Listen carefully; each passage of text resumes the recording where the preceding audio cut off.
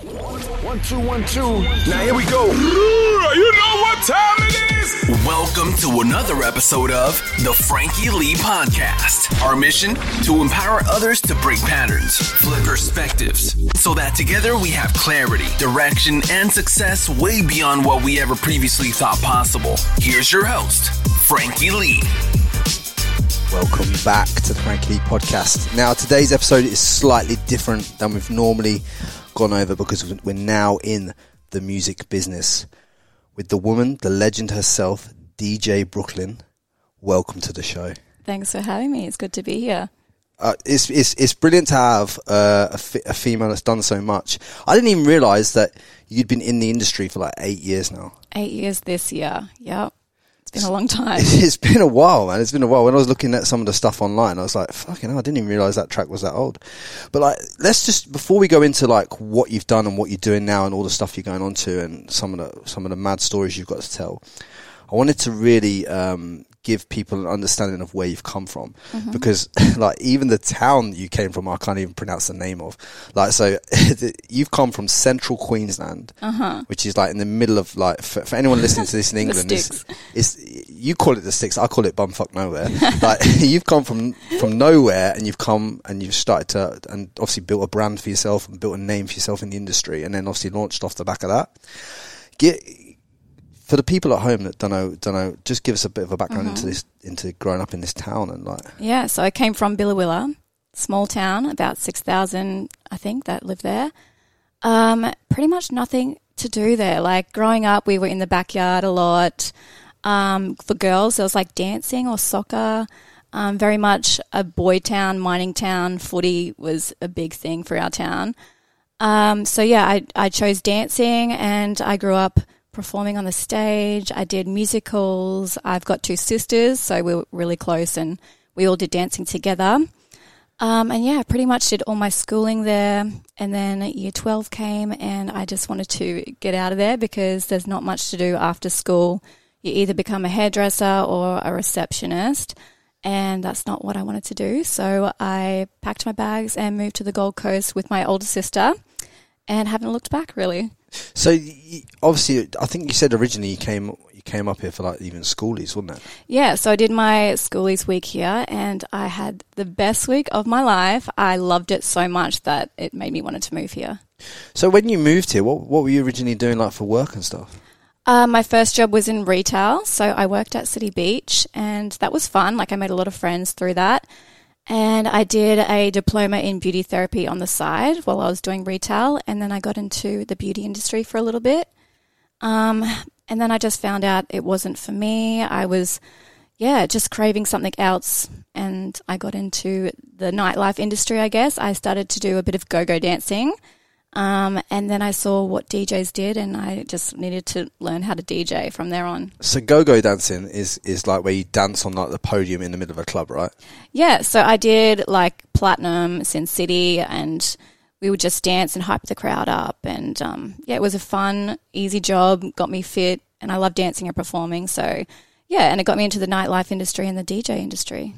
So at what point, like when you were dancing on the podiums and doing all that kind of stuff, did you think to yourself, okay, rather than being on this side of it, even though I love dancing, rather than taking your dancing career somewhere, you've decided to go into something you weren't even doing at the time, but you're already good at dancing. So give me a bit of an insight into like the mindset behind that. I think I was just fascinated by the music, the transitions into track after track, and just watching. I used to watch Chronic at Sin City, and he's a freak on the decks, and I don't know, I was just so intrigued, and I just thought I need to learn how to do this just for fun even. Like, it's just something I was so interested in. And when you, obviously, once you decided you were going to do it, did you just buy a set of decks and just start practicing, or did you get one of these awesome DJs to start teaching you how to mix tracks and stuff? That's the thing. I used to hit up Chronic and all these other DJs that I knew and said, can you teach me? And I don't think they took me seriously.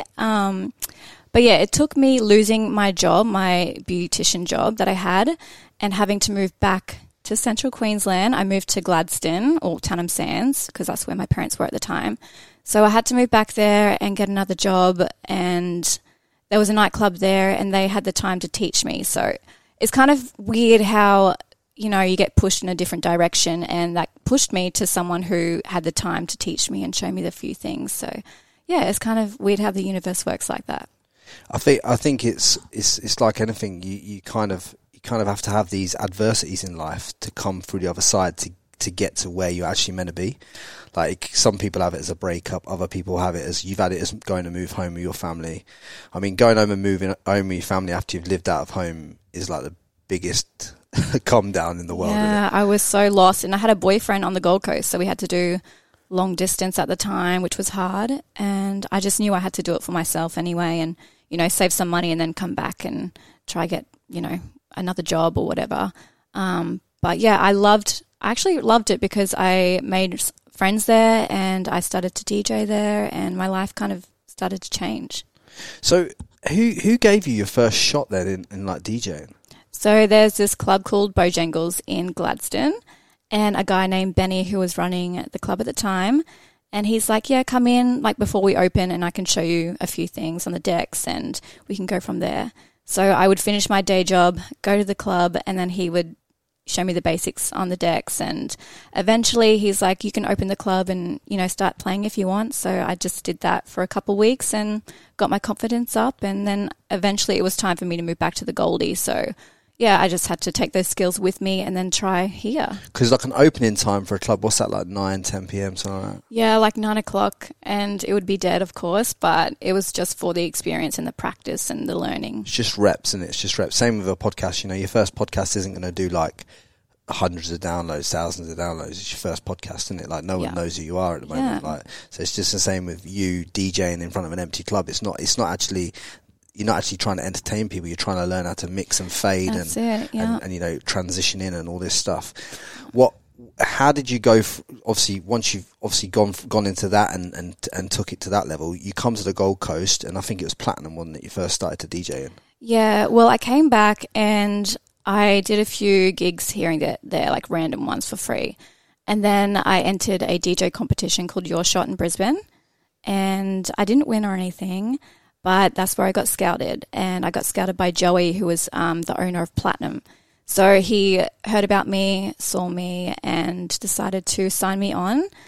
He was part of an agency back then, and he took me on. He managed me, and I DJed at Platinum as my residency to start off with, which is an amazing club because I got to support, you know, the biggest names that were coming into town at the time. So who are some of the big names coming in at the time?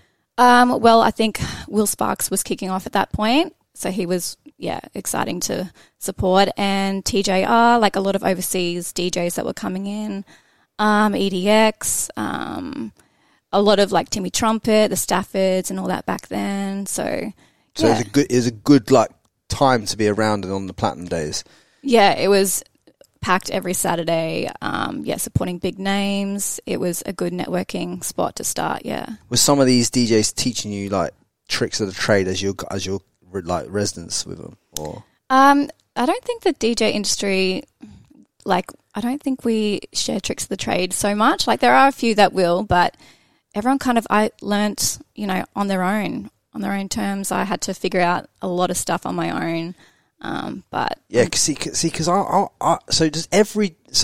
just so that I might be asking a dumb question here, but does every DJ have to start with like a residence somewhere to get that traction, to get that to go on to the next stage, or is that like kind of part of your apprenticeship where you start to learn, then you do it, then you get scouted, then you do a residence, then you start doing performing under people, and then you start going on to main stages? Is that how it kind of the trajectory looks? I think it might be different for everyone, but I think it's best to start as a resident because you're learning how to read a crowd. You're learning all the stuff that you need to learn first as a base to become a touring act, I guess.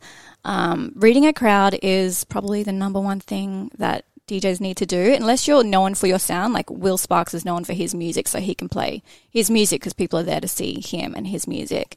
But when you're starting out, reading a crowd is important, keeping a crowd on the dance floor, learning all those things, hyping the crowd up, getting confident on the mic, learning how to perform and get up on the decks at certain points. Like there's a lot of thought that goes into a DJ set that people don't think about. It's more than just playing music. So talk to me about this reading a crowd thing, because that really interests me in how the dynamic of that works.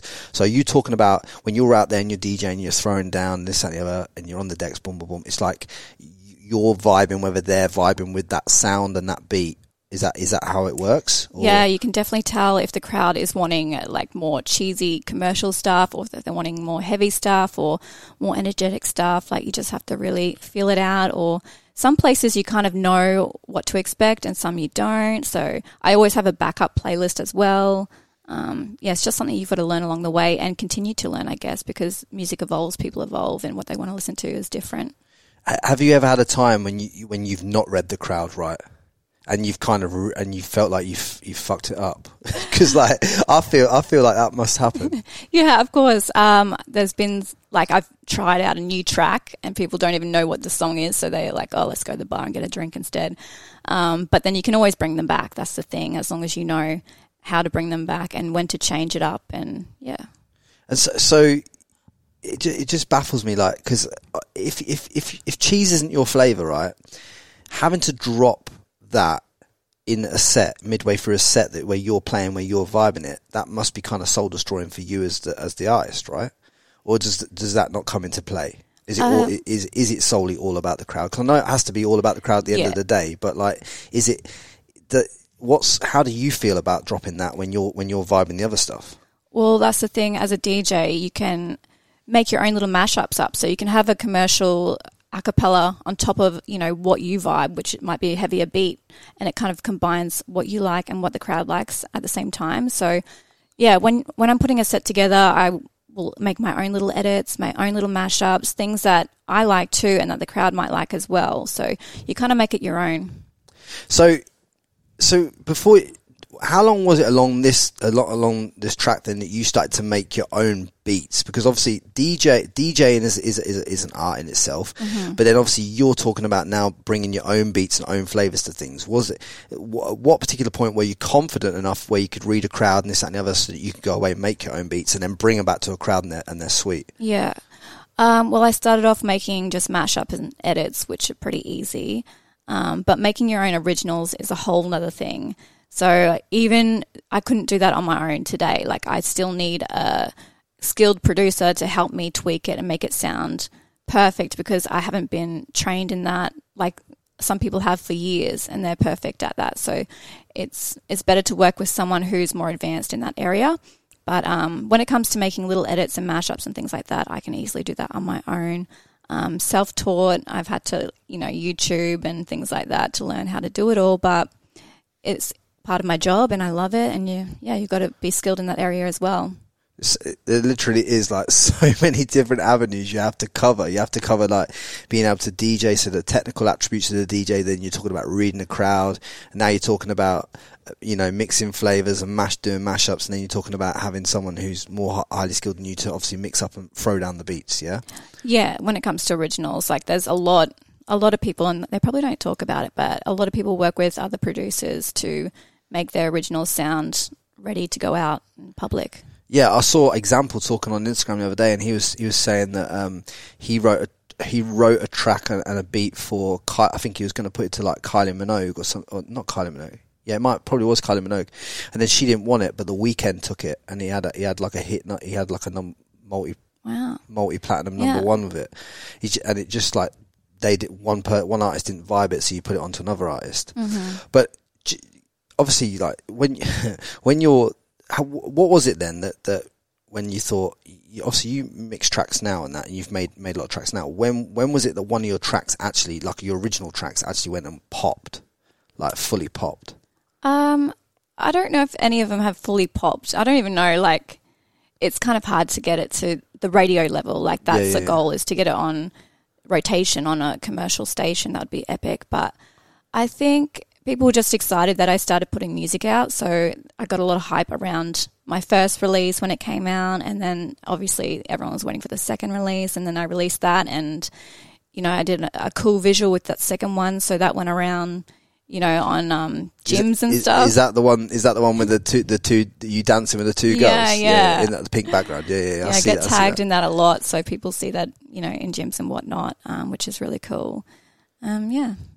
But do you find though that what is your most passionate thing to do? Is it just DJing and playing other people's songs, or is it actually making the music yourself? Out of the whole DJ job, I love performing. That's probably my number one thing, is performing to a massive crowd. Number two definitely is putting out my own music and being creative with it. Like, I love designing the artwork, to designing what are the visuals going to look like, and the video clips and whatnot, all behind it. I love putting it all together and just, seeing it come to life. If you were going to give any advice to anyone that's listening to this that wants to start DJing, what would be like some key bits of advice that you'd give them to obviously even just get started in this? Number one is know who you are, what kind of music you want to play, what kind of image you want to put out online. Networking is a massive thing. Like, it is a small industry when you think about it, our little DJ EDM community here. So networking is huge. I remember sending off my mixes to promoters all over Australia and just saying, have a listen. If you like what you hear, then, I'd love to come play at your club, even for free. I started off doing gigs for nothing. I think everyone it doesn't matter what you do. I think you start off doing things for nothing. I remember when I started my business, we were removing content for people for nothing. It's just kind of one of them things. It's one of them things that people don't. People say, they want to go from a job into doing something they're passionate about. It might be DJing, might be something else, but they're not. Sometimes I don't find people are willing to do the free stuff to get the reps to be able to go and do and get paid what you're getting paid now. Yeah, I think people look at me and some don't realise what I've done beforehand. They've just seen me take off and tour around the country now, but beforehand I was managing myself. I was organising my own tours and doing them for free and booking my own flights and my own accommodation and figuring out what would people want to hear in this town and that town. But now, obviously I know when I've got people behind me helping me organise these tours, but doing it all yourself and for nothing, it's a big thing, but I love it. How long how many years or how many months did you do it for nothing before you started to get your first paid gig, and what was your first paid gig? Well, I was pretty lucky. I did maybe a year of doing gigs for free and managing myself, and then I did the Your Shot competition and got scouted. And then once Joey signed me, that's when I started actually getting paid for what I love to do. So it took me probably a good year of hustling hard, and I pretty much gave up my day job. I think I was working part-time, so I was really focusing on it for a full year before I got signed. I think, and that's another thing I wanted to draw attention to, the fact that you're willing to cut your short-term cash and short-term funding in order to go and chase what you're passionate about, which ultimately has led you to get paid what you get paid. But people have to be willing to kind of be able to do that, and some people just won't cut the cord. So credit to yourself for doing that. It is a scary thing, it is, but I'm obviously thankful for past me to taking that risk. Yeah, no, big up to yourself for doing that. But is it hard? Do you think it's harder, or do you think I want to ask this question because I think it's a question that needs to be asked. But as a good-looking woman, right, is it easier to get into the industry, or is it harder to get into the industry? I guess it's easy to get eyes on you at the start. People are oh, who's this person? But it's harder to be taken seriously. Right, that is the biggest battle that I started out with. Looking back at my dress sense, I used to try, dress boyish to try and fit in. But I do like that style. I do like the baggy pants and the caps and all that. And yeah, just looking back, I was dressing really boyish back then to kind of fit in as well. Because you wear basketball shorts now. Yeah, no, I still like it, but I guess I'm more feminine in the way I dress. I don't know. You've kind of found yourself through your music as well. Yeah. So yeah, it's very much a boys' club, and I remember my first few gigs, I would have male, I don't know if they were DJs or whatnot, but they would just stand over next to me watching every move I make to make sure that I was DJing, trying to intimidate me. Really? And yeah, the pressure you get as a chick. I used to get comments saying she can't DJ, she just, looks good up there or blah, blah, blah. And it used to annoy me so much, but now not so much because Because obviously you've grown quite a big social following across the platforms as well. Like, is that something that's grown through DJing, or was that growing through your dancing and like some modelling stuff and from your podium stuff? Like, No, I think it was purely when my DJ career started that my social started growing, which was really good. So people were following what I was doing and coming along with the journey. Yeah, no, it's good. It's good.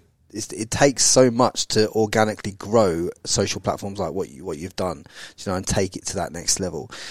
Do you talk to me about like the business element behind DJing then? So how do you make it a good business model that obviously can work and pay you for a long period?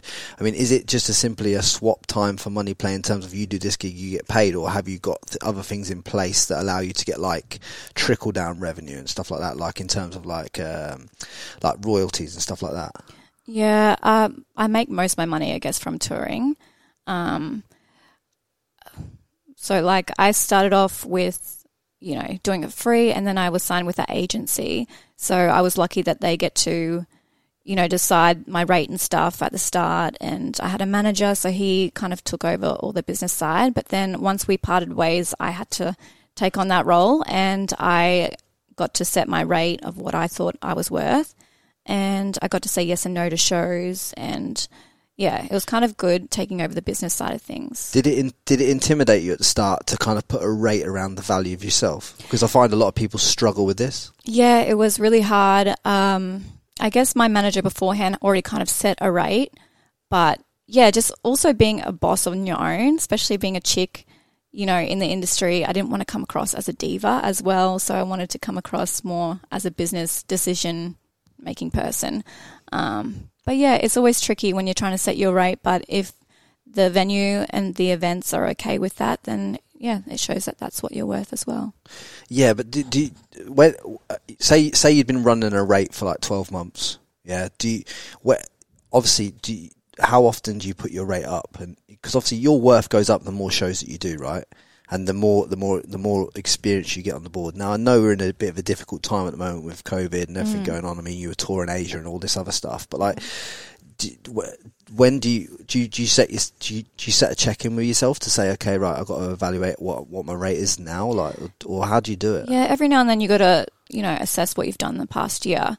I guess it really depends on like music. If you have something that's popped in the radio or whatever that's popular on the charts, then obviously that can boost your rate up.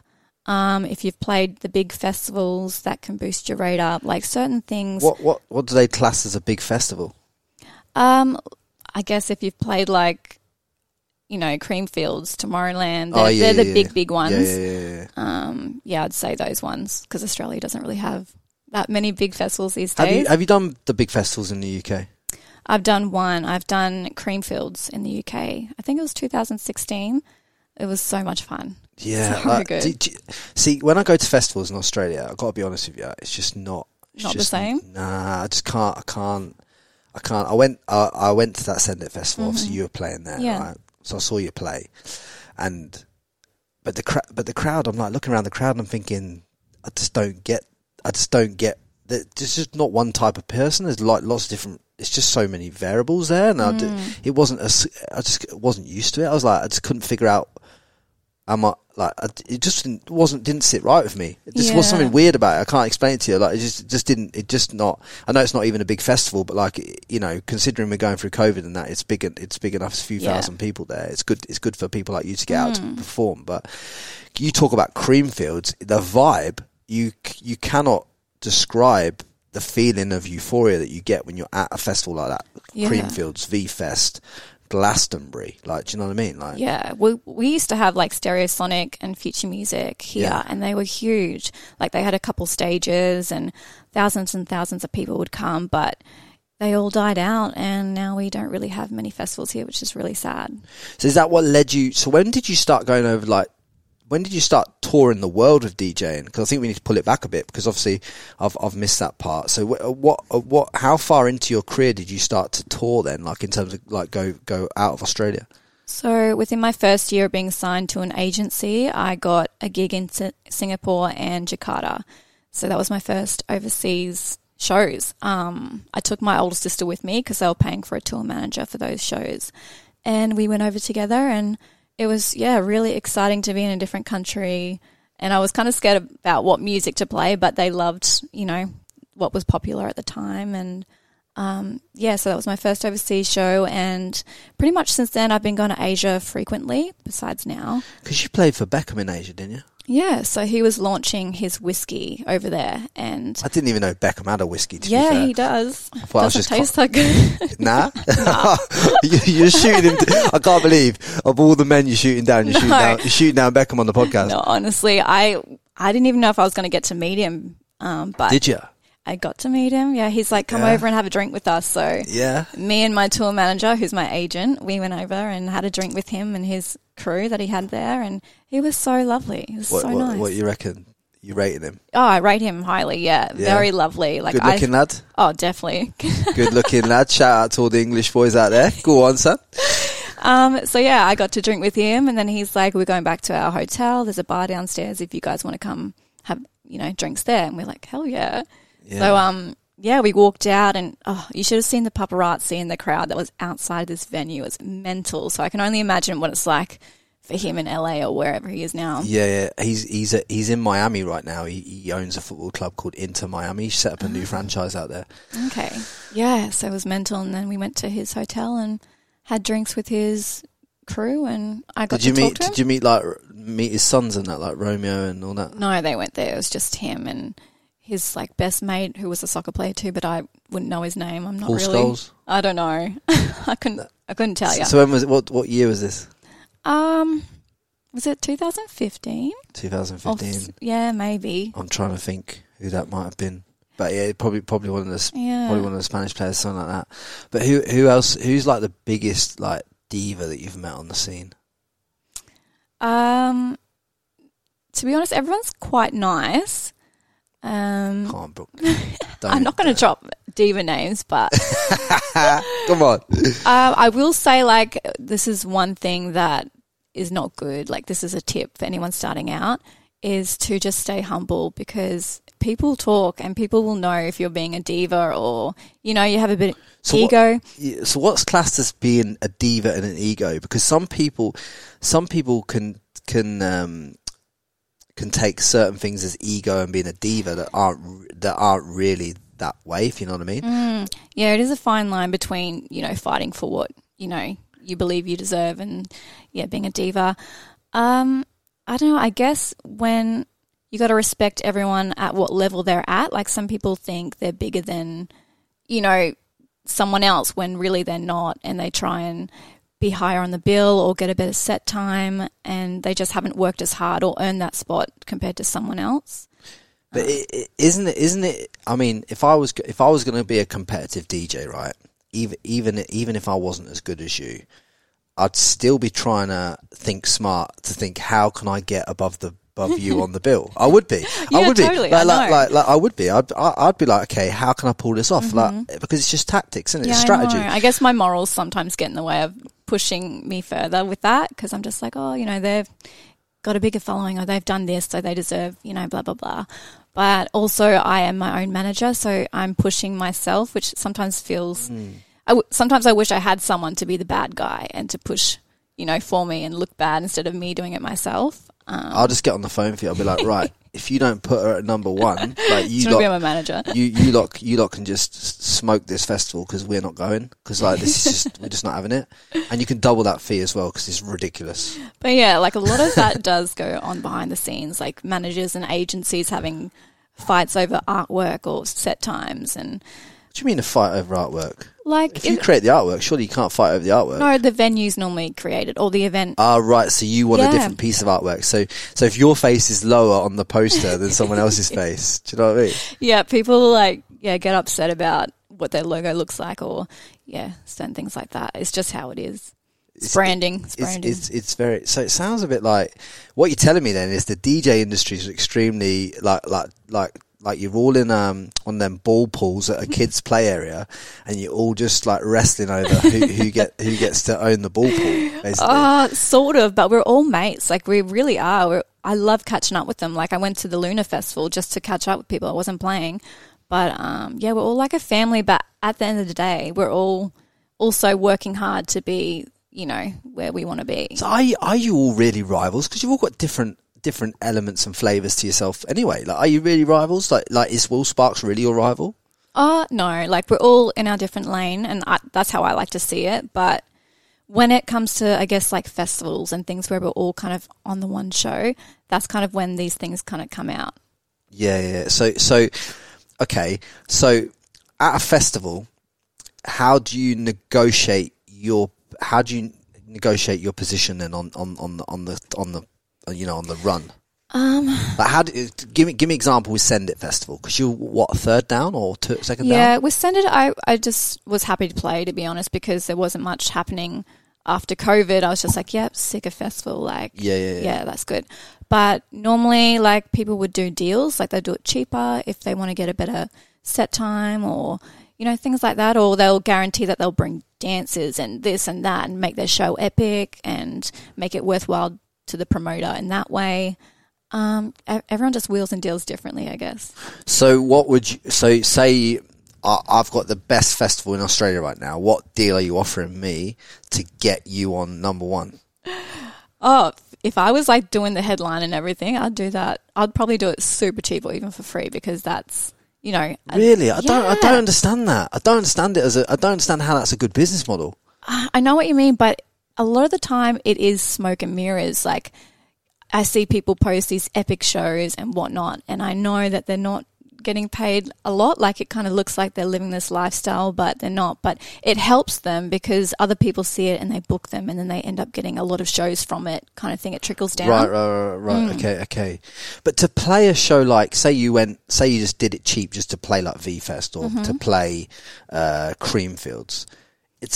I understand why you want to play Creamfields and you vibe it. I understand that. But on the same token, it is a big festival. They can afford to pay, and they should pay, because you're generating revenue for the festival. I know. So it's kind of like, I get you. I get the value you're bringing for free, and I understand, because I've done lots of free things for people that should have paid me as well. But I'm just like, fuck, that pisses me off. But it's also the venues and that too. They're like, this is our budget, and this is, you know, sometimes they offer you less than what you're worth as well, and you kind of have to take it. Like, it works both ways. So give me an example then, so I kind of understand this, right?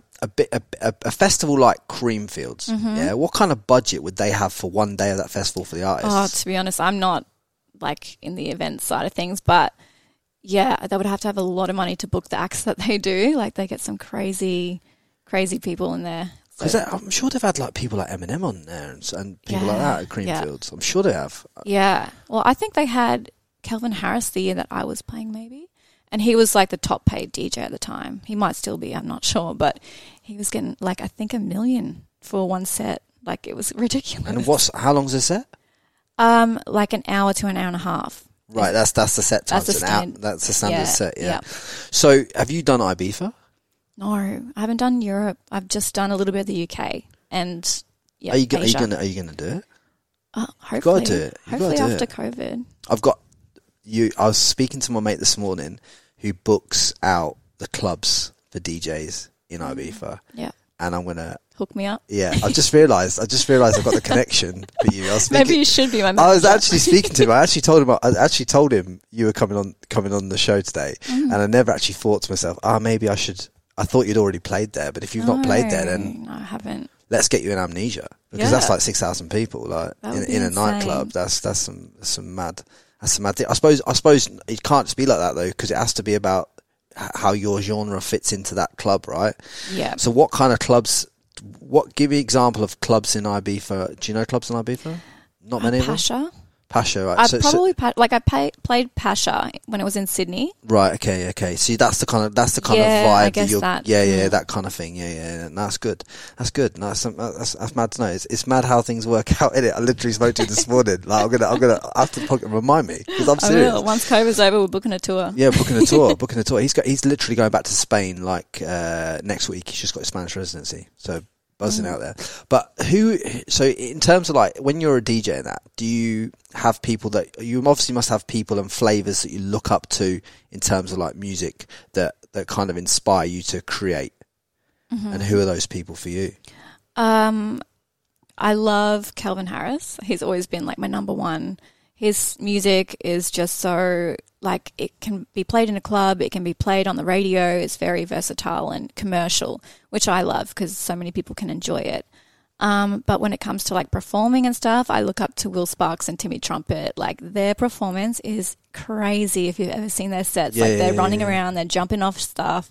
So I love their performance style. What about people like I suppose I know he's an artist but a DJ as well, isn't he? Like Avicii and people like that. Obviously, like when he was alive and that, is unbelievable. Like his music was insane in Tomorrowland and stuff like that. Yeah, I suppose you have to kind of aim for the commercial thing because like that's where you get paid. Obviously, that's where you're gonna get played and paid. Yeah, well, I love it, so that's plus. But also, it is, you know, in Australia we don't have the big clubs like in America and all that, so we're pretty limited with where we can play. And obviously, the commercial dance music is a popular genre here, and the clubs mainly play that. So I'm suited to a lot of venues here, which is good. Do you think though that this is a better question actually. When you say you're going to build a commercial track, where do you actually start in terms of like pulling bits and inspiration from? Like, how would you go about building this commercial track if you're going to start it? Do you pick someone else's beat, or do you make the beat yourself first and then get someone to run the lyrics over it, or do you pick the lyrics and then you run the beat to the lyrics? It's always different. Like, sometimes I will have like a melody or a beat in my head, or I will have like a certain phrase or some lyrics that I kind of want to work around and make a song out of.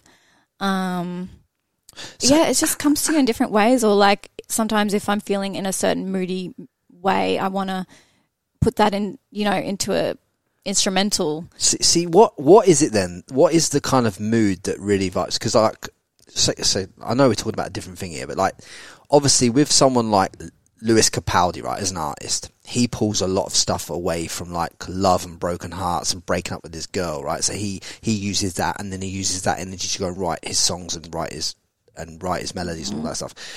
As an artist, where do you draw that from? Do you draw? Is it drawn from a breakup? Is it drawn from just like random stuff, or is it where are you drawing the energy from to build these beats out and to get this flavour? Yeah, well, mainly when I'm making music, coming from a dance background, it needs to be something that makes me want to get up and dance. So okay. I like something that's a bit uplifting, kind of got that, you know, dance beat to it. And then when it comes to vocals on top, like for Better Before, I reached out to Rachel because I've heard her stuff and she's amazing. Constanzo, is that the one? Yeah. So I reached out to her and I sent her off the Better Before beat, and like the next day or day after, she sent me some lyrics and a bit of a, you know, sample of what she's done, and it was perfect fit. So we went with that. So sometimes it's up to the, you know. And she's a big deal, isn't she? Like she's booming. So she's got a couple tracks under her belt which are epic. But yeah, she's very creative. Like, she came up with the lyrics, and she's an amazing singer, obviously. And yeah, we worked well together, and that's how that track came about. So they all just come about in different ways, I guess. But and you just all about the collabs. There's always got to be some vocalist here and someone's beat here and kind of mash it up in the middle. Yeah, I mean, I wish I could sing and then I could do all of that. But do you reckon? You know what? I reckon I'm going to ask your sister later I'm sure she'll send through some beats of you singing. Oh, I've tried recording myself, and I don't know. Like, when you hear your own voice, I'm like, ugh. But not many DJs can dance like you can. Maybe like, not. You're pretty That's probably lit. My little edge. I did not realise you had them moves in your locker. Like, I seriously didn't until I see that music video. I was like, okay, cool. She can move. Like, you can move, girl. You can move. But like, do you ever think you'll ever go back to the dance element and what's your plans like after the DJ stuff? Like, well, actually, just last year or the year before, I was incorporating dance into my sets. So I had 2 dancers with me, and we worked on a few like dance routines to do while I was playing. So that was going to be part of my show, is like having choreo as well. But then COVID hit and I couldn't really do the tour that I wanted to last year. And now I'm just feeling out this year whether I can do that or not. But life after DJing is something that has been on my mind for ages. Because what age do you like retire from DJing as a woman? Like, how many years is enough for you? Because like the late nights must I mean, like, not saying you are, but like after a while, the late nights must age people and start to slow people down. Yeah, I mean, I don't really stay out and party these days. I might stay back for one drink, but I guess I will stop DJing when I obviously either stop getting booked or when I start having a family. That could definitely put the brakes on touring, I guess. But have you thought about what life will be like and what kind of things you'll potentially do after that? Yeah, I've been thinking about that a lot because I'm such a passionate, driven person. I need to have my heart in whatever I do next. So if I start a business, I need to be, I need to love it for it to be successful, I guess. So maybe a dance school then? I did think about being a dance teacher back before I was a DJ. Like that was an option that I was looking into. I love dancing. I'd love to be involved in the dance community somehow, I guess, but we'll see.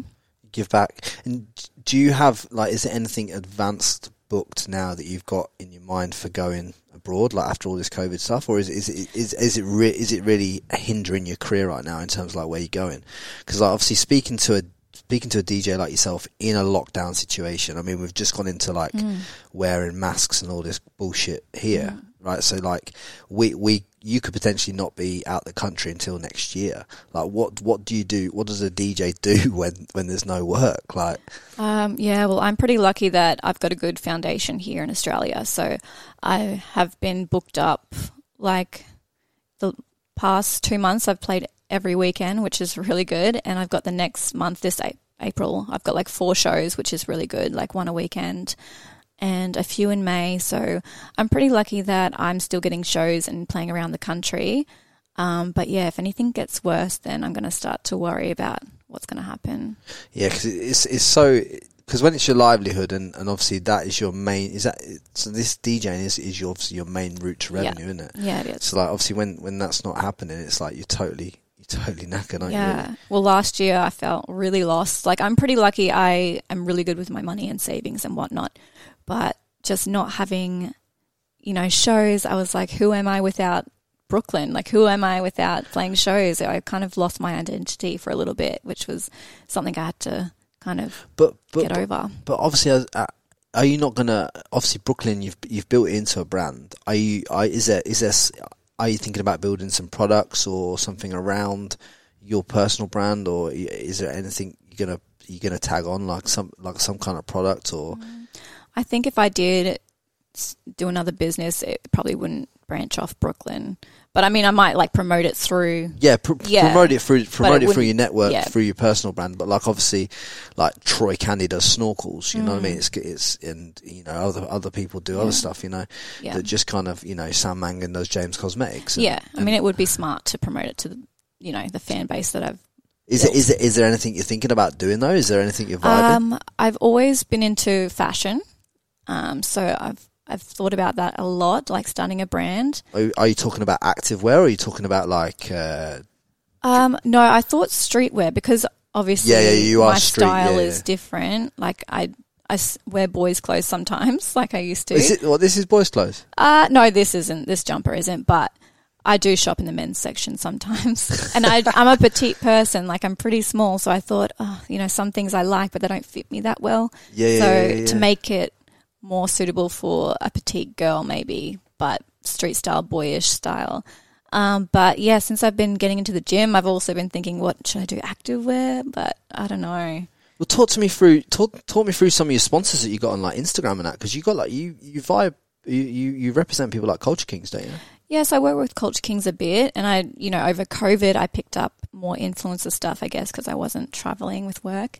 I work alongside them a lot, which is awesome. They very much suit my brand, my street style. Yeah, and you vibe it, yeah. Yeah. I work with Meshki as well, which is a bit more girly, but I really enjoy the pieces that they make. I don't really do a lot of influencer stuff. I've just kind of gotten into it the past year, I'd say.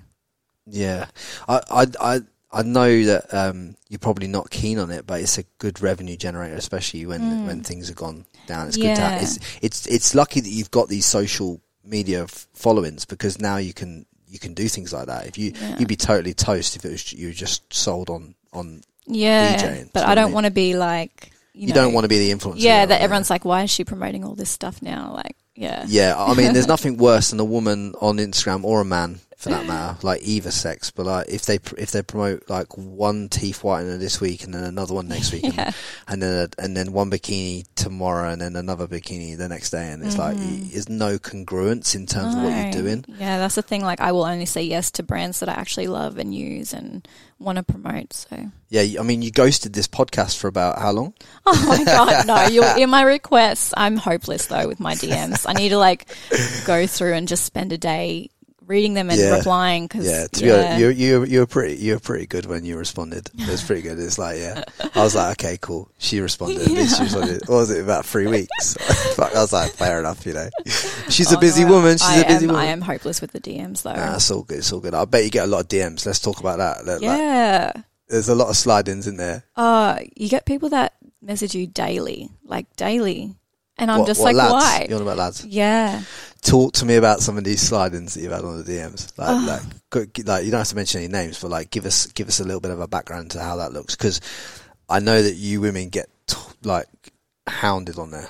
Yeah, well, you can imagine the kind of DMs that someone would get, but a lot of give us some samples. Can I take you out on a date? And I think that's as a first message. Yeah, like, how can I take you out on a date? How can I? Yeah. Well, that's just like straight away put him as like a low energy male, because like he's asking you how he can take you on a date. Like, what's he asking you how for? You should just assume authority. Yeah, but I think that's the worst way to try get my attention anyway. Like through a Instagram DM like that. I don't know. I sent you a voice message, didn't I? Yeah. That's different.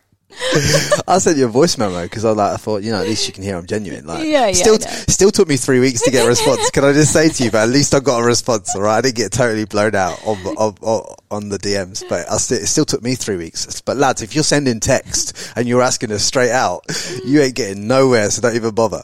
No, I don't even. Yeah, like give us some samples of like. Come on, I want to hear some samples. I would have to probably go through my phone, but sometimes they're a bit creepy. Like, I don't know. What do they say? Sometimes I'm worried if they're going to show up to my show. I've had people, like a guy that was messaging me, and then he was standing on the side of the stage just filming my whole set. And I was just like, oh, like, I didn't know if it was weird or he was just being nice, That's not nice. That is definitely if he's just not a nice. Fan, a big fan, I don't know, but it's all right being a fan, but you shouldn't be messaging a woman when you're standing 5 meters from her. Like, yeah, and then like sending me all the videos they took. I'm just like, yeah, I've seen you standing there the whole hour just filming.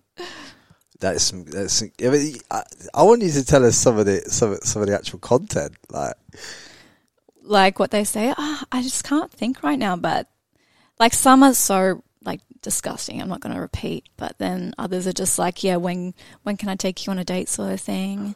But then obviously I get the nice ones that are like, you were so good tonight, like the fans and that appreciate, my performance and that. Let me ask you a question then. Right, lads that have slid into DMs, have you ever been out with one? What were the ones that got to take you out? No, no one that slid into my Instagram DMs or like Facebook even, because I don't even take it seriously. And I don't know, because my Instagram is Brooklyn, like it's only a small part of me, so they're only seeing. Yeah. They're only seeing. They're not meeting the woman, are they? They're meeting the alter ego of the DJ Brooklyn. Yeah, do you know what I mean? So I don't even reply or like even open those ones. So it's the worst way to get my attention if anyone's trying to get it. Yeah, so maybe like if you see her out in the gym, maybe actually grow a set of balls and go and say hello. Yeah, like the old-fashioned way. Just come say hi, be nice. Yeah, don't send her a voice note. Definitely don't send her a voice. No, that's refreshing actually. That's nice. But okay, let's just wait. How many voice notes do you get normally? Not many. No one really does that. Yeah, I know. That's why I do that. Because otherwise people can't hear it. Like you could say, if I sent you a message off the bat without knowing you, I just think it looks a bit like creepy. Do you know what I mean? Like, not even though like my message is just about the podcast and about getting you coming and you telling your story, it's different. It's a different angle. I know that, but like, you can't say you got like 50 requests to do a podcast, but someone's done a voice note and they've actually like know about you and they've actually put a bit of effort into it. I just think it shows more courtesy towards that person than if you just send them what looks like a templated text. I don't like that, because you get them all the time, don't you? You them templated text, you're just like fuck off. You know what I mean? Like you don't know me, mate. Like exactly. So that's how you get a reply from DJ Brooklyn. Like, send her a voice note. Honestly, you're gonna get like 50 fucking voice notes. Every lad's gonna be like fucking. But no, where are we going with this? So like let's come away from the DMs. So are you gonna take on more fashion work now, or are you going to just set up your own brand, spend the time that you've got now setting up this own brand of yours? This brand idea is just an idea at this stage. So I'm happy to keep working with other brands and like learning about, what they do and how do they market. And then, I don't know, DJing is still going okay despite COVID. Like, I'm still got bookings coming through and all that. So I'm not really worried too much at this point, but yeah, I think I'll slowly start looking into building my own brand on the side, but not rushing into it. Will you be doing that with your sisters? I would love to, because they've got their own little, skills. My older sister's into journalism and marketing, so she's pretty good at, writing up an article. And my younger sister, she's pretty good at networking and hustling and, with all the influences and things like that. But I think we would also fight if we had a business together. Even though I'd love that, but yeah, I think we would butt heads at some point, which wouldn't be good. I think it's got to be, if you're going to work with people, you got to be hard. You got to. The family stuff is really hard. Do you know what I mean? Like, I thought about employing my sister as a virtual assistant in England, like, to do things for me. And I offered her the job a few times, and I just don't think she sounds too keen on me being her boss, so to speak. But it's not like you treat them like that, but they kind of vibe that way, don't they? Yeah. I mean, my older sister has worked for me before because she does PR work, and I was unhappy with something that was printed, and we kind of got a little bit of a fight, but... Was it, like, when you say a fight, was it like proper like punches thrown? No. We left that when we were 10 years old, but I was just saying that I wasn't happy with it, and she took it personally, where I was speaking from a business point. And What was the kind of like the angle of that? I mean, you don't have to tell us the context of the content, but like, what kind of angle was that? Was it just something that was written about you that just wasn't true, or didn't reflect your brand, or how was it misconviewed? No, I just was quickly replying to questions, and then I didn't want it printed yet because I wanted to go over it and look back. Just like a typical misunderstanding type and thing. She like sent it off to be printed already. I was like, I wasn't finished with it, and blah blah blah. And it wasn't a big deal, but I just wanted to let her know so it doesn't happen again. And then she kind of took it to heart, and then now you got a new PR lady. Well, I haven't really had one since, but. Yeah, we got over it, of course. Like, we make up straight away. And I think these things just happen in families, and that's why probably it's best not to work with them. Yeah, we were kind of like, should we continue working together or not? I don't know, but... Do you know one thing I want to ask you about and pivot into on this podcast, because I think it's so important, especially for anyone listening, is like the mental health type side of this game. Because I know when we've talked through this podcast, you've mentioned a few times that, of like having like obviously inappropriate messages, and then on the other side of the coin you got someone watching you DJing, sending you stuff. It's kind of like, and then other people having an opinion on you DJing because you are a good looking woman and stuff like that. Give me a bit of a overview on how like DJing has affected you, like from a mental health standpoint of view. Well, people don't realize it looks glamorous, right? But I'm traveling by myself. I'm in hotels by myself. After a big show, I'm in a room by myself in my hotel, and people don't see that. It's actually quite lonely a lot of the time. So that used to play a big part of my mental health, because my friends were out partying all together, and I was working on weekends. I was over in a different state alone. So, people just don't take that into consideration, that tour life is a lonely life as well.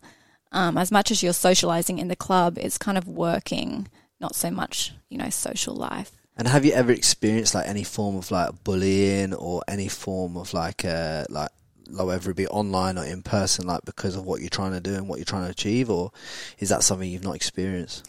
I'm pretty lucky. I think maybe someone's tried to tip a drink on the decks once or something like that. Always happens here and there, like people who are just drunk.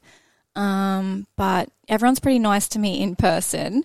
It's just more the online comments here and there that I get, especially if it's a short clip of me DJing, right? And I'm performing or I'm on the mic. I'm not mixing because you can't be sitting there mixing for, an hour. You need to actually play some of the songs so people can listen to it and sing.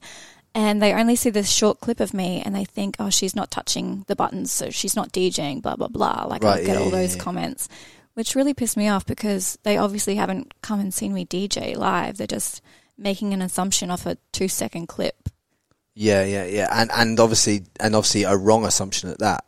So what kind of comments are they making in regards to that then? Are like, she's like a blonde girl, she doesn't DJ, she's just there because of her looks, or is this the kind of angle they're going down, or? Yeah, like what I'm wearing. I'll get comments like, oh, she's up there because she's wearing this or that, which annoys me as well because I see male DJs, like they get so sweaty and hot that they'll take their shirt off and keep DJing.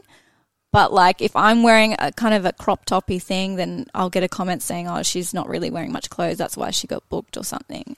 It's crazy. But it is genuine. Under the lights, it's hot. Yeah, it gets so hot up there. Under the lights, it is hot, and you, like anyone, if you want to wear a crop top, you should wear a crop. It's no different from going down the beach in a bikini. Yeah. I mean, those comments don't affect me anymore. Like, I wear what I want to wear now, but they definitely did at the start, I think, and that's why I used to dress, I guess, a bit more boyish, so I wouldn't get those comments. Like, I used to wear like baggy tees all the time. And do you think then that you've picked up your like style as a kind of safety, as a safety blanket to how to protect yourself against these kind of comments? Then would you say, or is it something genuinely you love to wear? Have you ever thought about that? I did love to wear like the baggy tees and the sneakers and the caps and all that. I guess it's also part of an image and a brand. Like, you definitely have to think about what you're gonna present yourself as an artist as part of the package. But I have evolved in my style. Obviously, I'm not so boyish these days. Yeah, because when I see you at the last festival clip that I see you on Instagram, you was wearing like I think it was a crop top and like basketball shorts. So I mix it up a bit with a bit of a girly top and boyish bottoms maybe, but but that kind of stuff is good because you can represent brands in that. You could represent a bikini brand and you can represent like a Culture Kings at the bottom. You know what I mean? It's like you can do a bit of that through the post. I mean, like, people thought also, not that I was a model, but if I did any modelling, they're just like, she's a DJ model. Like, that was a big thing back then. Like, when Paris Hilton started DJing, they're like, she's a model. Why is she DJing? Is Paris Hilton any good at DJing? I actually don't know. I've never seen her DJ. I hope she's good. Paris Hilton, I think, is more intelligent than what people give her credit for. Oh, yeah, I think so too. At the end of the day, the girl's a billionaire in her own right. Without even talking about her family, what her family had done. She's a clever, like people give the Kardashian shit.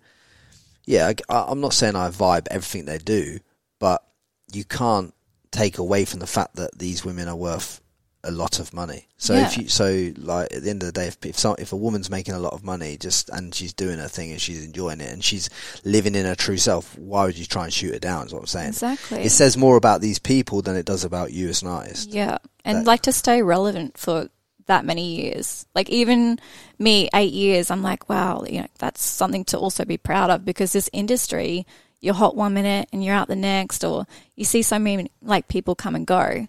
Yeah. I'm pretty happy that I've stayed consistent. Yeah, I mean, I don't know, like, how many more years you got planned. I mean, I know we've talked about that, but like, mate, is it like 4 or 5 years, or do you know what I mean? But like, eventually, I think obviously you probably want to settle down, have a boyfriend, all that stuff. Yeah, definitely. It's like, when you're touring around the world, trying to have a relationship. Trying to have a relationship when you're trying to achieve big shit is fucking hard. Yeah, in my opinion, it is. I think I've struggled in the love life department for a while now. Fucking, you're telling me I am still struggling in the love life department because like it's just hard, isn't it? You've got touring.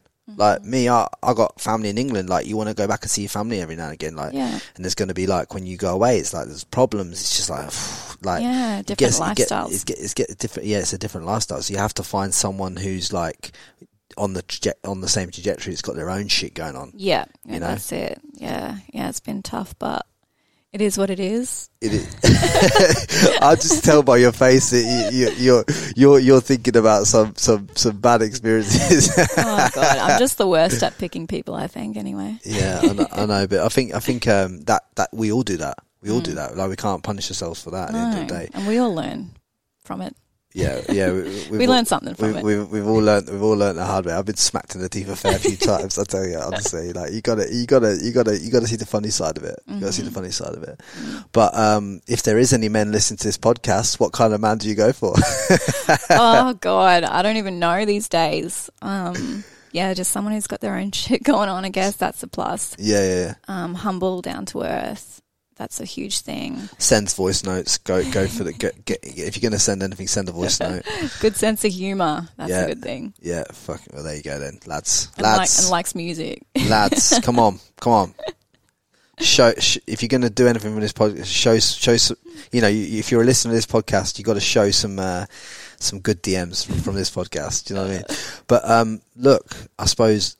Thank you very much for coming on here and dropping your knowledge and everything you've done.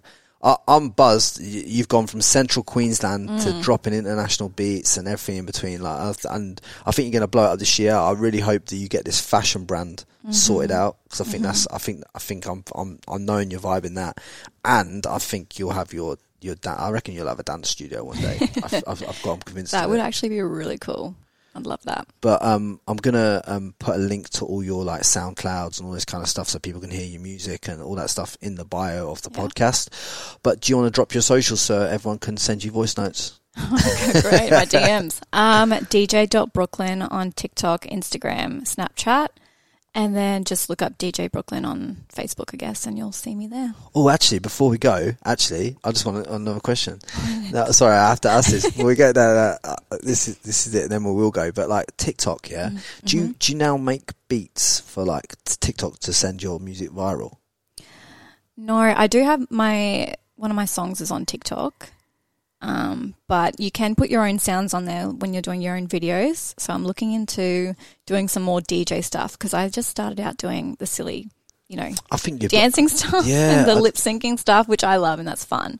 But I think I need to put some more DJ content I think you put your music on there more than the dancing, isn't it? Like or you dancing to your own music and send your own music viral. Yeah. I think that'd be a sick thing. And one more thing that we must get out before we go, because I just thought of this as well, is like if you were gonna if this was your last day on the planet, you're checking out, you've done everything you wanted to do, but you had to, there's only one thing you can leave the world, like in terms of like some advice and guidance for like either young women or men and women, what would that advice be?